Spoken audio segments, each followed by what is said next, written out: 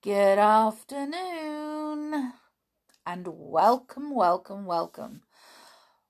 back to the next instalment of 5 Go Off in a Caravan. And we are at chapter 20 already.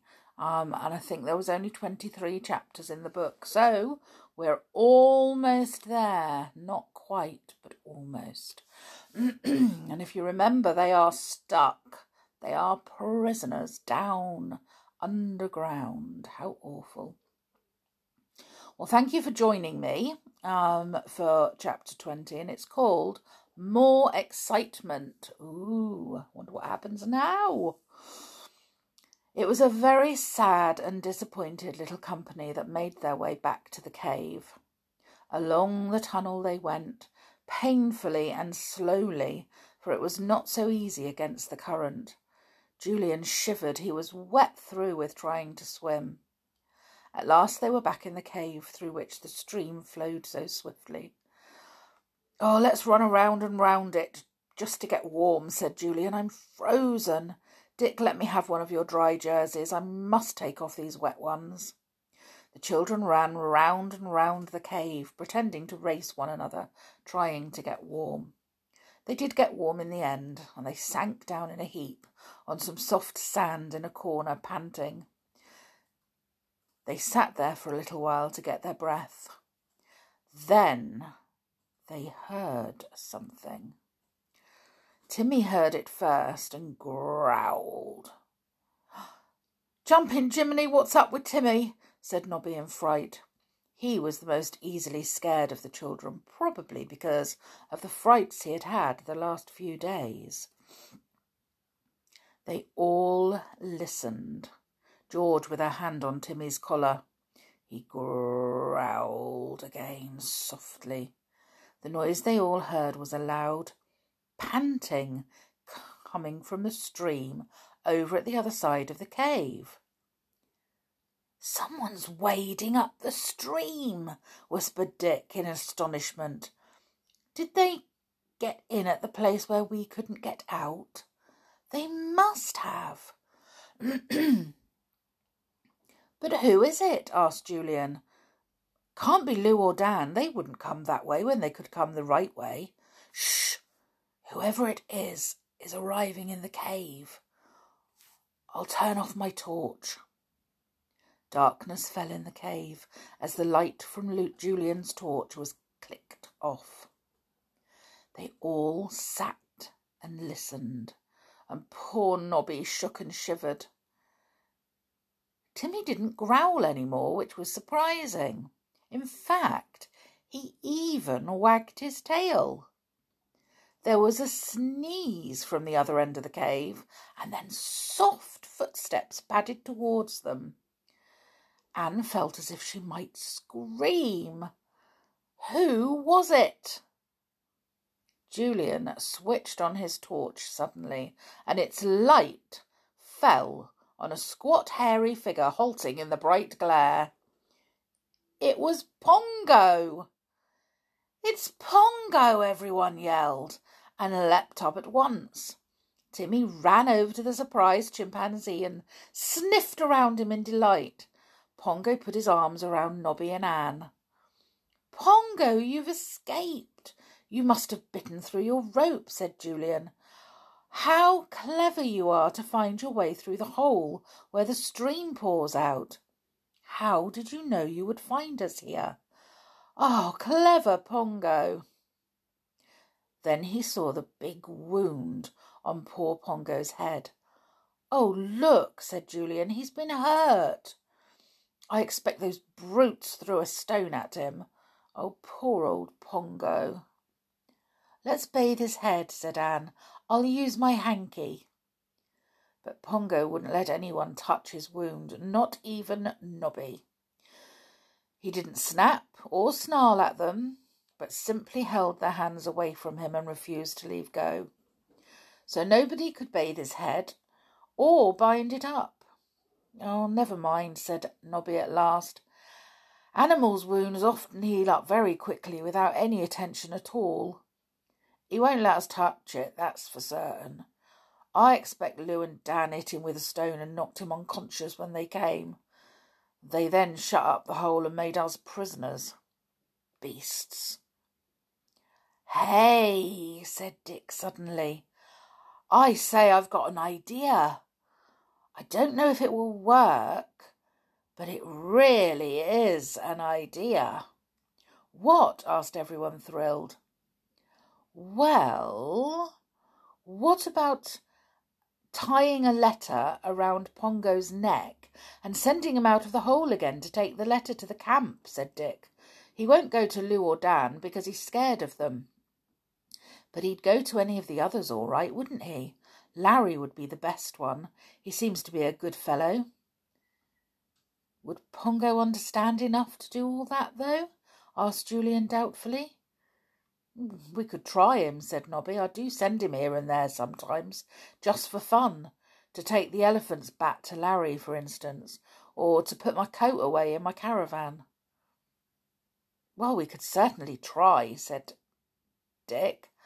I've got a notebook and a pencil. I'll write a note, and I'll wrap it up in another sheet, pin it together, and tie it round Pongo's neck with a bit of string. So he wrote a note. It said, to whoever gets this note, please come up the hill to the hollow where there are 2 caravans. Under the red one is the entrance to an underground passage. We are prisoners inside the hill. Please rescue us soon. Julian, Dick, George, Anne, and Nobby. He read it out to the others. Then he tied the note around Pongo's neck. Pongo was a bit surprised, but fortunately did not try to pull it off. Now you give him his orders, said Dick to Nobby. So Nobby spoke slowly and importantly to the listening chimpanzee. Where's Larry? Go to Larry, Pongo. Fetch Larry. Go, go. Pongo blinked at him and made a funny little noise as if he was saying, Oh, please, Nobby, I don't want to go. Nobby repeated everything again. Understand, Pongo? I think you do. Go then. Go, go. And Pongo turned and went. He disappeared into the stream, splashing along by himself. The children watched him as far as they could by the light of their torches. He really is clever, said Anne. He didn't want to go a bit, did he? Oh, I do hope he finds Larry and that Larry sees the note and reads it and sends someone to rescue us. Well, I hope the note doesn't get all soaked and pulpy in the water, said Julian rather gloomily. Oh, gosh, I wish I wasn't so cold.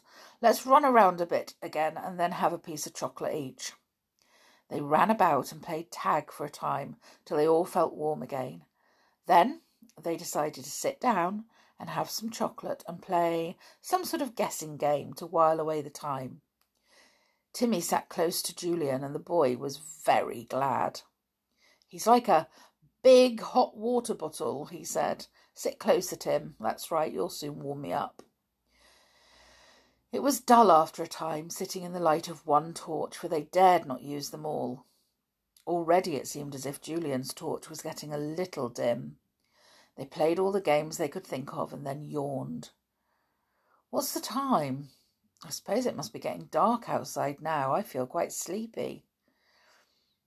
It's 9 o'clock almost, said Julian. I hope Pongo has got down to the camp all right and found someone. We could expect help quite soon, if so. Well, then, we'd better get along to the passage that leads to the hole, said Dick, getting up. It's quite likely that if Larry or anyone else comes, they'll not see the footholds leading up the wall out to that first little cave. They might not know where we were. This seemed very likely. They all made their way down the tunnel that led past the hidden store of valuables and came out into the enormous cave.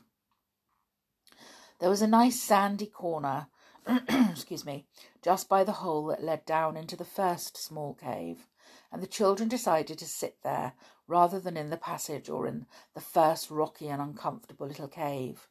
They cuddled up together for warmth and felt hungry.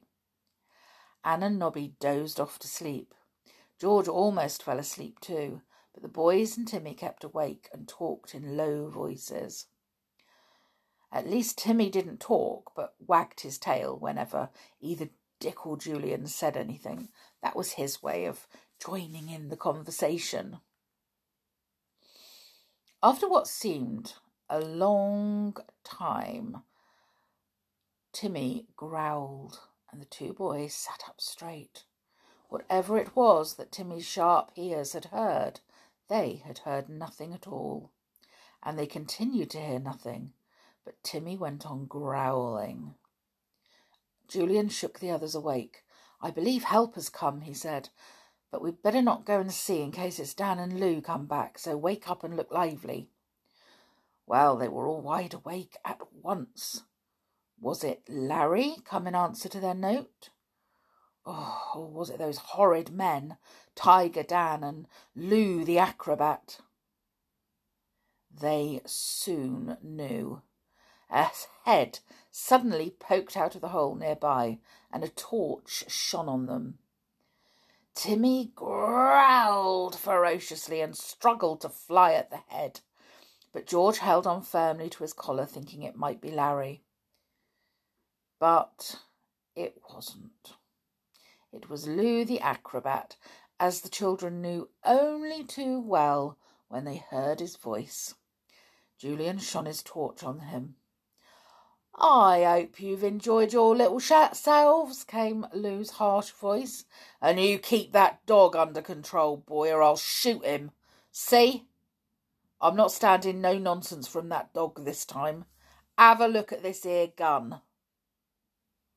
To George's horror, she saw that Lou was pointing a gun at poor Timmy. She gave a scream and flung herself in front of him. "Don't you dare to shoot my dog! I'll... She couldn't think of anything bad enough to do to the man who shot Timmy, and she stopped, choked by tears of rage and fear. Timmy, not knowing what the gun was, couldn't for the life of him understand why George wouldn't let him get at his enemy. Such a nice position, too, with his head poking through a hole like that. Timmy felt that he could deal with that head, so very quickly. "Now, you kids get up and go into that tunnel," said Lou. "Go on, go, right ahead of me, and don't dare to stop. We've got work to do here tonight, and we're not going to have any more interference from kids like you. See?" The children saw quite well. They began to walk towards the entrance of the tunnel. One by one they climbed into it, George first with Timmy. She dared not let go of his collar for an instant. A few paces behind them came Lou with his revolver, and Dan with a couple of big sacks. The children were made to walk right past the shelf on which were the hidden goods. Then Lou sat down in the tunnel, his torch switched on fully so that he could pick out each child. He still pointed his revolver, though, at Timmy. "Now, we'll get on," he said to Tiger Dan. "You know what to do. Get on with it."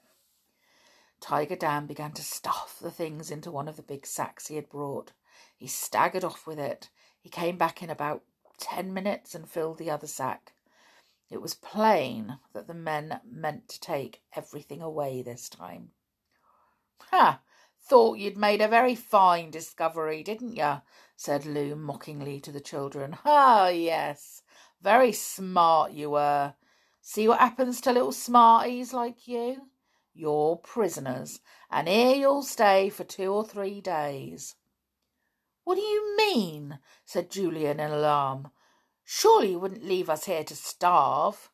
"Oh, no, not to starve. We're too fond of you," grinned Lou. "We'll chuck you down some food into the tunnel, and in 2 or 3 days, maybe somebody will come and rescue you." Julian wished desperately that Pongo would bring help before Lou and Dan finished their business in the tunnel. and went, leaving them prisoners. He watched Tiger Dan working quickly, packing everything, carrying it off, coming back again, packing feverishly once more. Lou sat still with his torch and revolver, enjoying the scared faces of the girls and Nobby. Julian and Dick put on a brave show, which they were far from feeling. Tiger Dan staggered away with another sackful, but he hadn't been gone for more than half a minute before a wail echoed through the tunnel. "Lou! Help! Help! Something's attacking me! Lou! Help!" Lou rose up and went swiftly down the tunnel. "It's Pongo. I bet it's old Pongo," said Julian, thrilled. Well, ooh, now. I wonder if it's Pongo with help. I wonder if it's Pongo at all, but I wonder if it is Pongo with help, or whether he's just wandered around and decided to come back on his own and not gone for help. Or he may have got help or may have gone to get some help, but nobody's actually read the note. Nobody's seen it. Well, we will just have to wait until tomorrow, and then when we read chapter 21, So, are you going to come and join me for chapter 21 and find out what happens next? I hope so. Anyway, I will see you all again tomorrow. So have a great day and take care and stay safe. Bye for now.